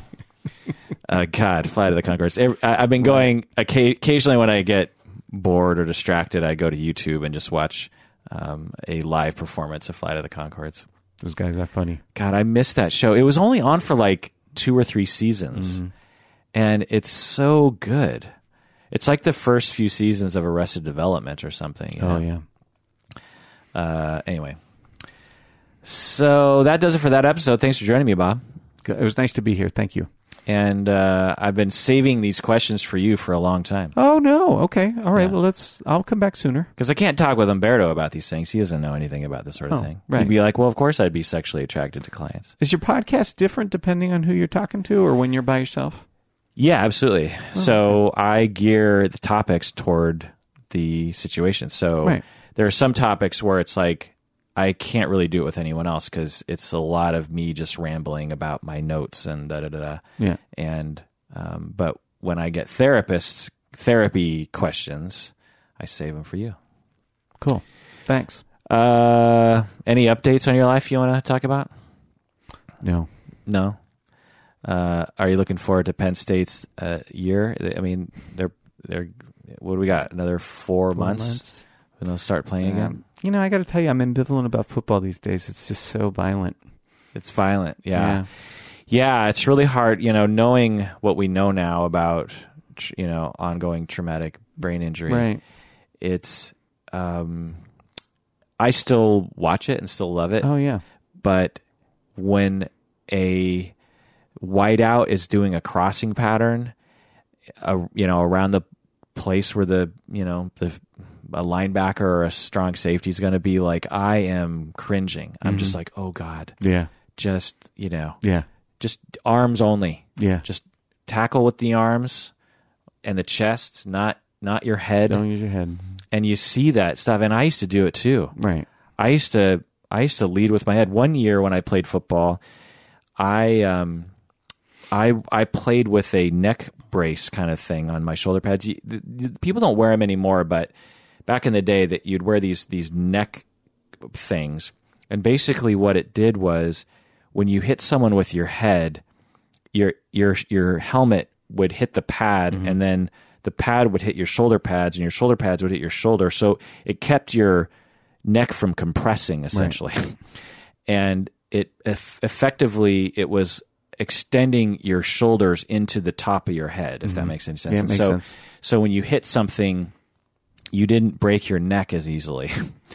And I had so many neck problems in football. Like I remember I had I just sit out a couple games actually in my senior year because I had a pinched nerve down my arm. Oh, yuck. And and of course you talk to the physician, and they're like, yeah, maybe a pinched nerve, like maybe take a couple weeks off and come back, People would have concussions in the middle of a game and come back in later. I had concussions in the middle of a game. I remember one time I was, I played running back and linebacker. I got hit so hard in the head, because that's one thing that you don't really. Did you play football? Oh, hell no. Playing football, they make it, they got pads on and everything.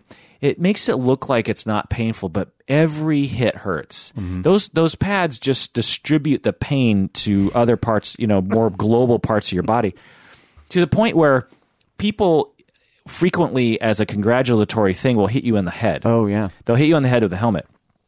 Imagine if I just went up to your head right now, Bob, and just slapped your skull as hard as I could. Right. It's going to hurt, right? Oh, yeah. Well, when people hit you in the helmet, it hurts. Really? It just distributes the pain more globally towards your entire skull, not just one spot.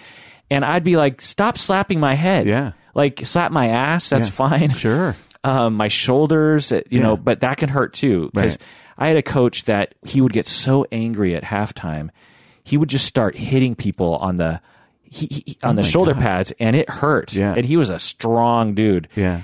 He got so angry one time, he punched his own clipboard, and it shattered in a, I don't know. Things are hard to break. Yeah. Imagine punching a clipboard and shattering it into 100 pieces. That's how angry he was. Oh my God.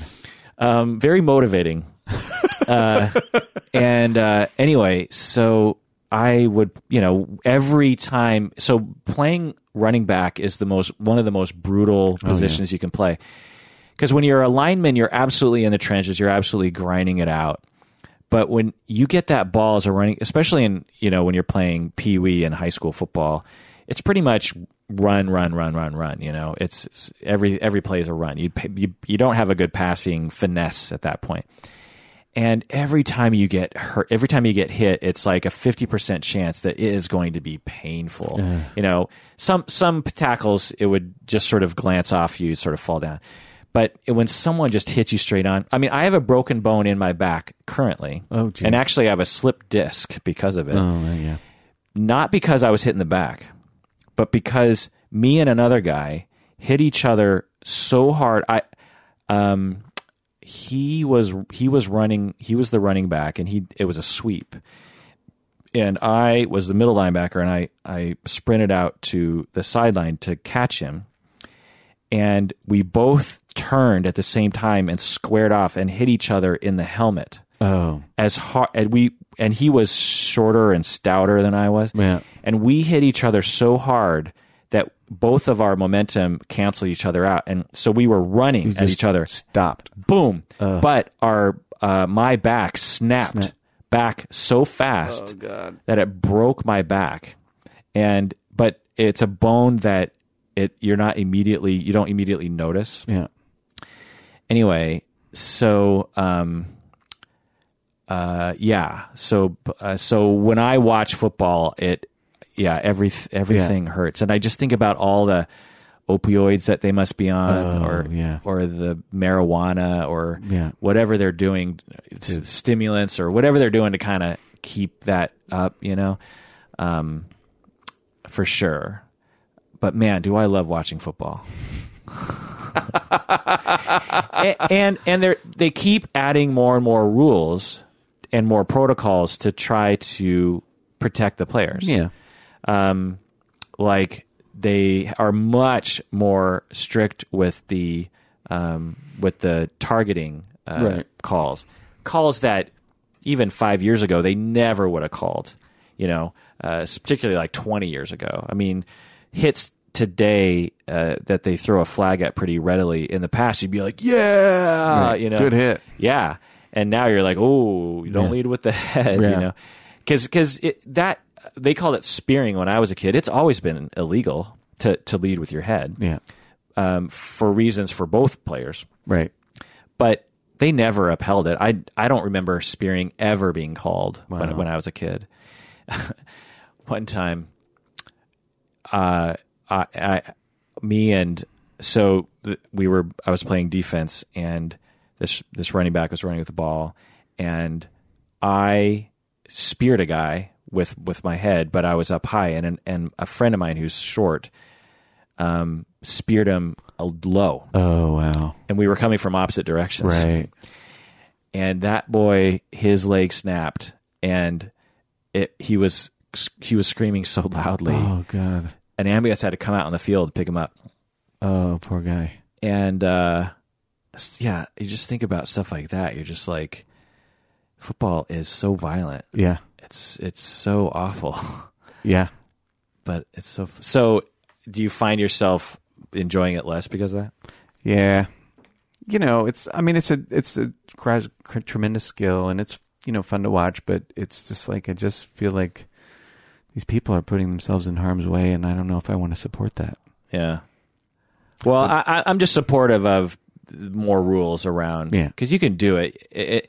It's kind of a cultural thing. You work it into the training, where because the thing is what's happening right now is you have a bunch of pro players who were indoctrinated into a culture where that wasn't a problem, right, and would even encourage it, right. So if I'm guessing they are starting with no targeting, no spearing as a child. By the time you get older, it just becomes muscle memory. Right. Because I see these guys, safeties, Cam Chancellor, these kinds of guys, I see them tackling. I'm like, yeah, that's how they taught us to tackle. Right. You throw your body into it. That's, and your head happens to be a part of that. Yeah. And so I'm hopeful that they can somehow reduce the injuries. And, right. I don't know, give the players more time to rest, maybe, or better helmet technology. I don't know. Yeah. It's sort of like with boxing. It's like you can't really, maybe there's no way around it. I think there's no way around it. Yeah. I mean, you can maybe minimize, but you're only going to get so much return. But I was listening to a podcast where they were interviewing a guy who, I think he had died or had killed himself or something, a pro football player. I can't remember.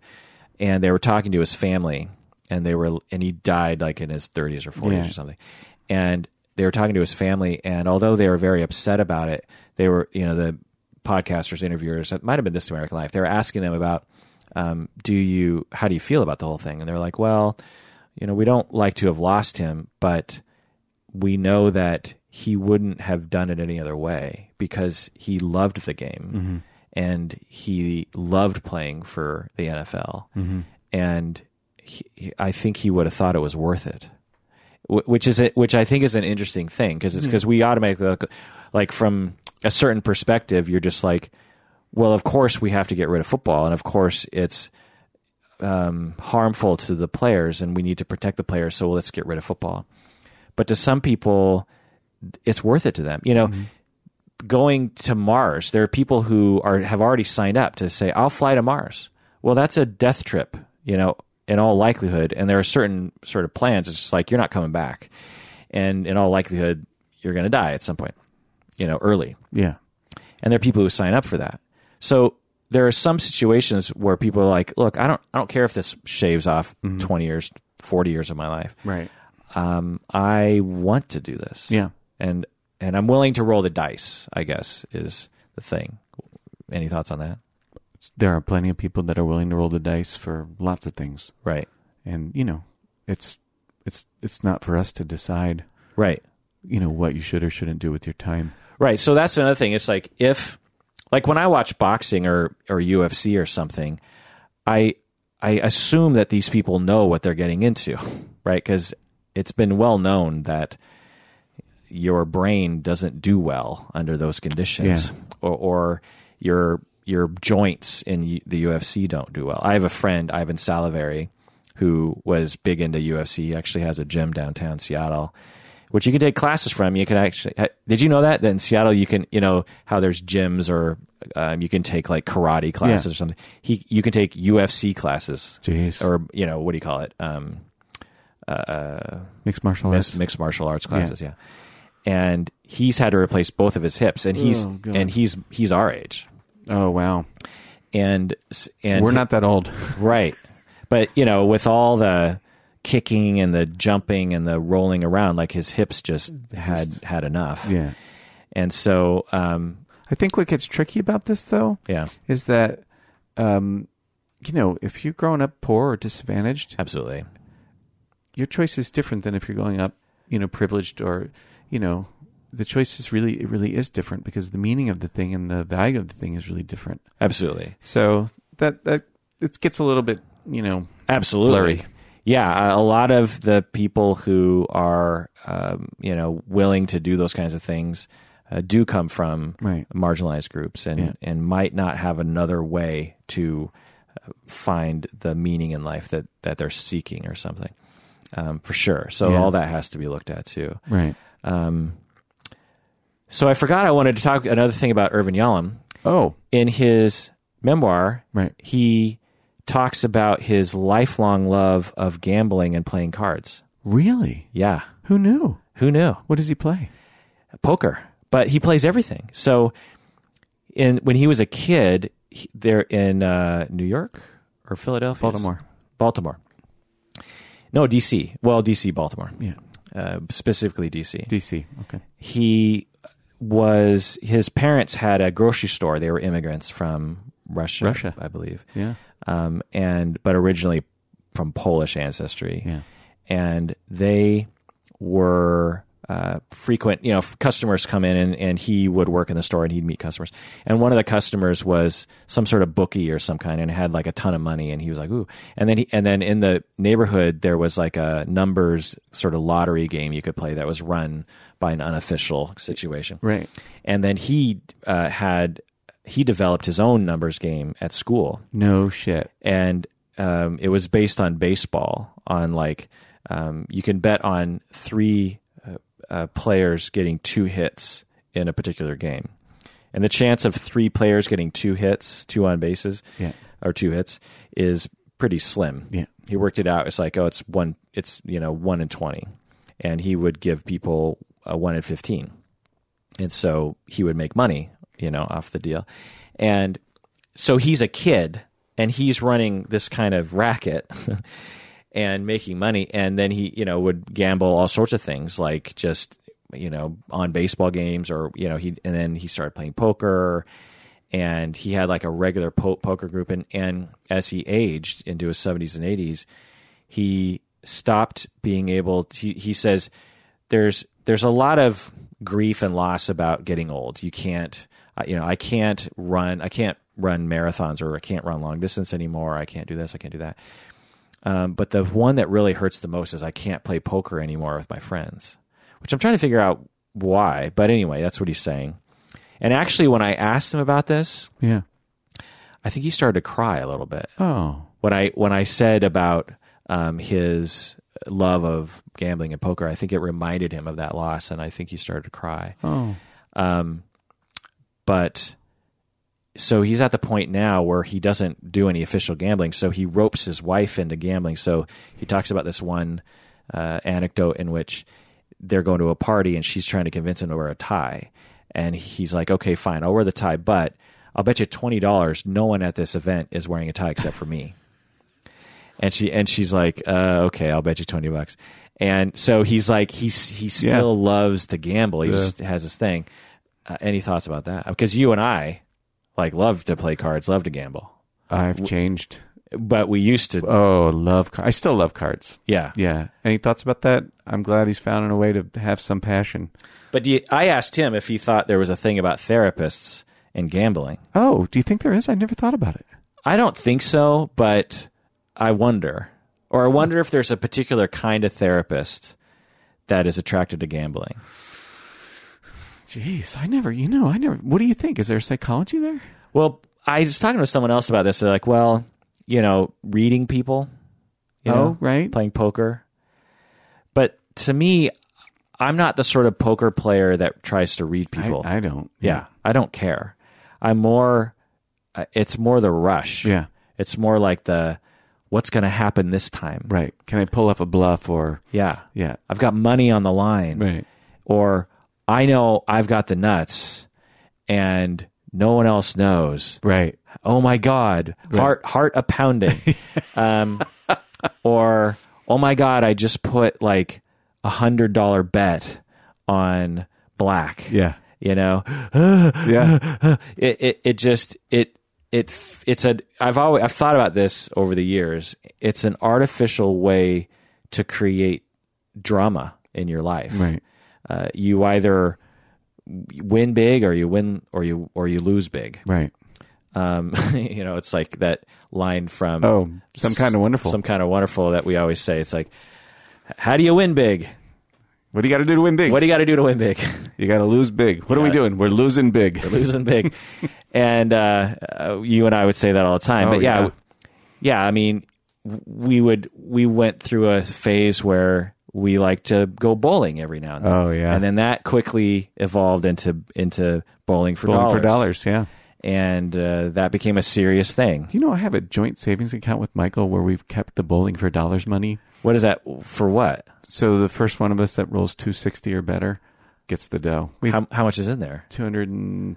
260 is impossible. Well, how high did you guys ever get? My high is 256, but that's league, and league doesn't count. 256? Yeah. That's incredible. Yeah, I had a good night. Yeah. That's incredible. Wow. No matter how many times I go bowling, I'm still as bad as I was like probably the fifth time I ever went bowling. I've gone bowling probably maybe 50 times in my life, maybe more. And every time I bowl, it's like I'm good for like 3 or 4 spares and strikes. Yeah. And then maybe even a gutter ball in there. Oh, sure. And it's like, anywhere from like a score of 85 to 140 or something. If I got 140, I'd be like, well, I think one time I got like 160 or 70 or something. And, but yeah, did you get good doing those? Is that when you got good, or were you always good at bowling? Bowling? Yeah. Oh, I was always okay at bowling, and I got good at it since I started league 3 years ago. Interesting. Yeah, because I remember when we started out playing late night bowling in Ballard and stuff. Sunset Lanes. All of us were terrible. Yeah. All of us were like me, where it was if you broke 100, it was a good night. Right. And then over time, I would go bowling with you guys every now and then, and I was like, man, you guys are now putting spins on the ball. Yeah, totally. You're trying to curve it, and I'm like, what's going on here? I was like, man, you bought your own balls. Yeah, your own ball. That's it, man. Michael had a ball that said Sparky on it. Yeah, he still has it. And I was like, man, you guys are taking it way too seriously. That actually, I loved, and I still do, playing cards with you guys, but that actually became a similar thing when it came to poker. Because when we would play poker, you, me, Mike, Beth, Todd, right, and what was that other guy's name who moved away? Aaron. Well, it was Aaron. There was Will, but then there's that other guy that had that wife that everyone hated. Oh, Keith. Keith, yeah. They're not together still, are they? No. Just in the off chance. Is he listening in? Keith, hi, if you're listening. Yeah. But I remember we would watch Sonics games. Oh, yeah. This is like 97, 98. Right. And we would play poker, and the games we would play would be 5-card draw, 7-card stud, Jaworski high-low. Right. We would play, this the general games that my dad taught me to play. Right. And then I started introducing Bloody Sevens, which is like a bluff. If you ever played, is it Bluff? I think the game is called. I don't know. Guts. Guts is the game. If anyone ever played Guts. Oh yeah. This is Guts, but like more likelihood you're going to have a good hand because there's like wild cards. But anyway, people would lose hundreds of dollars playing that game. It was so awful. But anyway, so we'd play that game, and then at some point, someone started introducing Texas Hold'em. Oh yeah. And Omaha and other kinds of Hold'em games. Right. And it was like, okay, every 10th game, because I love playing 7-card stud. That's just 2 down, 4 up, 1 down. It's just like a beautiful game. There's a lot of drama that happens in that situation. Yeah. There's a lot of chances of things happening. Throw a wild card in there, one-eyed jacks, and like it gets exciting. Yeah. And random enough that like you could win any hand, really. Any hand. You just don't really know what's going to happen. You don't. When we started introducing, and then Omaha was fun because again, it's so random that you can't. There's no real system to that game. But Texas Hold'em is so tiny of a premise that it reduces the entire game to this very small sliver of possibilities. Yeah. Like with Texas Hold'em, pretty much from the very first 2 cards you get, if you should stay in or out. I should hope so. Right. But when it comes to 7-card stud or 5-card draw, you have no idea. People stay in. They keep betting, and they also don't bet a lot of money because they're just like, well, God knows what's going to happen the next round we go around. Right. And so with Texas Hold'em, the thing I didn't like about it was like, we'd have 8 people sitting around the table, and like from the first 2 cards, like maybe only 2 people would stay in. And I'm like, this game's kind of dumb. Like, I don't want to sit around and wait for this whole thing to happen. Yeah, like, right. I want to play. Yeah. I want everyone to play. Right. I like that whole thing where it's like, you're going around the table and you're giving your card out and you're seeing what everyone's getting. And you're just like, oh, someone's doubled up, and it's just like, it's fun. It's a group activity. And the shift that happened when I started playing, when I occasionally play with you guys, was with Hold'em. It became a serious matter. Yeah. It became like, I'm trying to win now. Right. Whereas back in the day, you tried to win, but you just knew like, well, God knows what's going to happen. You know what I mean? And if I lose, it's fine. We paid for very low stakes. Right. And the point wasn't to win money. The point is to win money, but we weren't playing for sums of money that anybody actually mattered. No, I remember we would buy in for $5, $5, and that would last us the whole night. Yeah, except for Bish, who would write individual $1 checks. That's hilarious. So by the time we started playing Hold'em, we were in for $20, $40, and it became more of a thing. Which is why I stopped playing. Oh, really? Yeah. So what was your journey with that? Because I wasn't really hanging out with you guys as much during that time. It got to be that it wasn't fun. I didn't like how I felt, and I didn't like how I acted, and so it just wasn't fun anymore. So I just stopped playing. Yeah. It was too serious. I mean, I remember that happening with all of us, even with the $5 thing. Yeah. But it was like tolerable somehow. There was always someone who would freak out. Yeah. Who would just be like, God fucking damn it. Right. You get legitimately angry at how absurd it is that you can't win a hand. Right. But yeah, definitely when Hold'em came around, it became much more about like, it felt like if you lost, you were legitimately a bad person. Like you're a chump. You don't know how to play the game. Right. I remember it was. I think I told you this before, but it was particularly noticeable to me because I would only play once a year with you guys, right? And so as you guys were getting more serious, I wasn't. And so I'd be like, okay, fine, we're playing Hold'em, whatever. And because I play once a year and I didn't really care, I stayed in on almost every single hand. I didn't care if I had terrible cards, and I didn't care if I lost $1 here and there. And I stayed in on this one hand and won it. But my card, I won on the what's the river, the flop, the river. Yeah. The last card that you see that the dealer shows.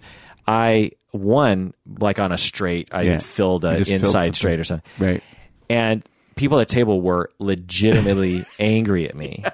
They're like, "Why did you stay in? Stay in, right? Like that's bullshit." We pulled a Phil Hellmuth on you. And I'm like, "It's called poker. Poker. It's called gambling. Sure. Like I made a choice. Yeah. And the chance of me winning was slim, but I won. Yeah. So fuck off. Yeah. Like and plus this is for fun. Right. But it was like legitimately like a transgression. Yeah, I remember. It was something do you remember that moment? I don't remember that particular hand. I just remember that time. Yeah. And about like how that attitude gets it. Like when I didn't like feeling that way, Kirk. Yeah. I didn't like feeling that serious and irritated. It's like, why? Yeah. It's not fun. So Right. I stopped. Go Yeah. ahead. Yeah. I felt similar about golf. We yeah. we all got into golf for a while. For a while. And in the beginning it was like, "Oh my God, I'm so terrible at golf." Sure. And then I got a little better. I'm like, "Oh, I'm getting a little better. This is kind of fun." And then I would have a bad day and my mood would just plummet. Like, what's the point? Yeah. It would put me in a bad mood the whole week. I'd just be like, I can't believe Right.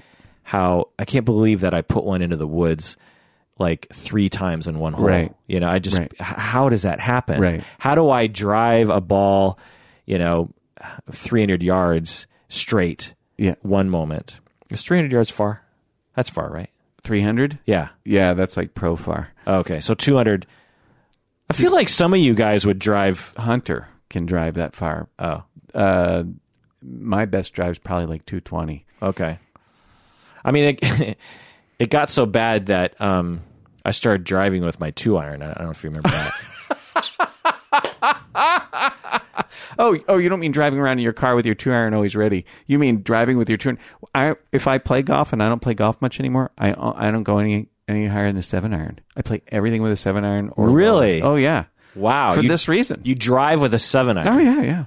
Off on a par 5. Down a par 5, you're still going to get there in 3. It's going to get there in 3 whether I hook it into the woods or hit a safe 7-iron. Right. And safe is relative because I shank those into the woods too. Right. That's funny. Yeah. People would laugh at me because I would drive with an iron. Yeah. And I'm just like, well, woods, it's a totally different stick. It's much longer. Yeah. And it's a totally different technique of swing too, because you're further out and the weight is different. Right. And I'm just like, why would I want to take that chance? Yeah. I'm still going to shank it into the woods. But anyway, yeah. So I stopped golfing because I cared so much. Yeah. And I'm like, it's no longer fun. Now the best thing about golf is the beer. Yeah. And being with your buds and being outside and I don't know, just the fun of it all. Yeah. Similar to poker, right? Well, ideally, yeah. Yeah. So how'd we get on that topic? Irv likes to gamble. All right. So I thought that was interesting. I'm surprised. You're right. He doesn't fit the stereotype. The picture in my head. Yeah. The idealized picture in my head. Yeah. Yeah. But he loved gambling more than we loved gambling. Yeah, sounds like it. Yeah. Shit, you're running a numbers game when you're in high school. Holy cow. Yeah. But like what a smart dude to run a 20-1 odds gig and give 15-1. And, over time, you're going to win. That's like a job. Yeah.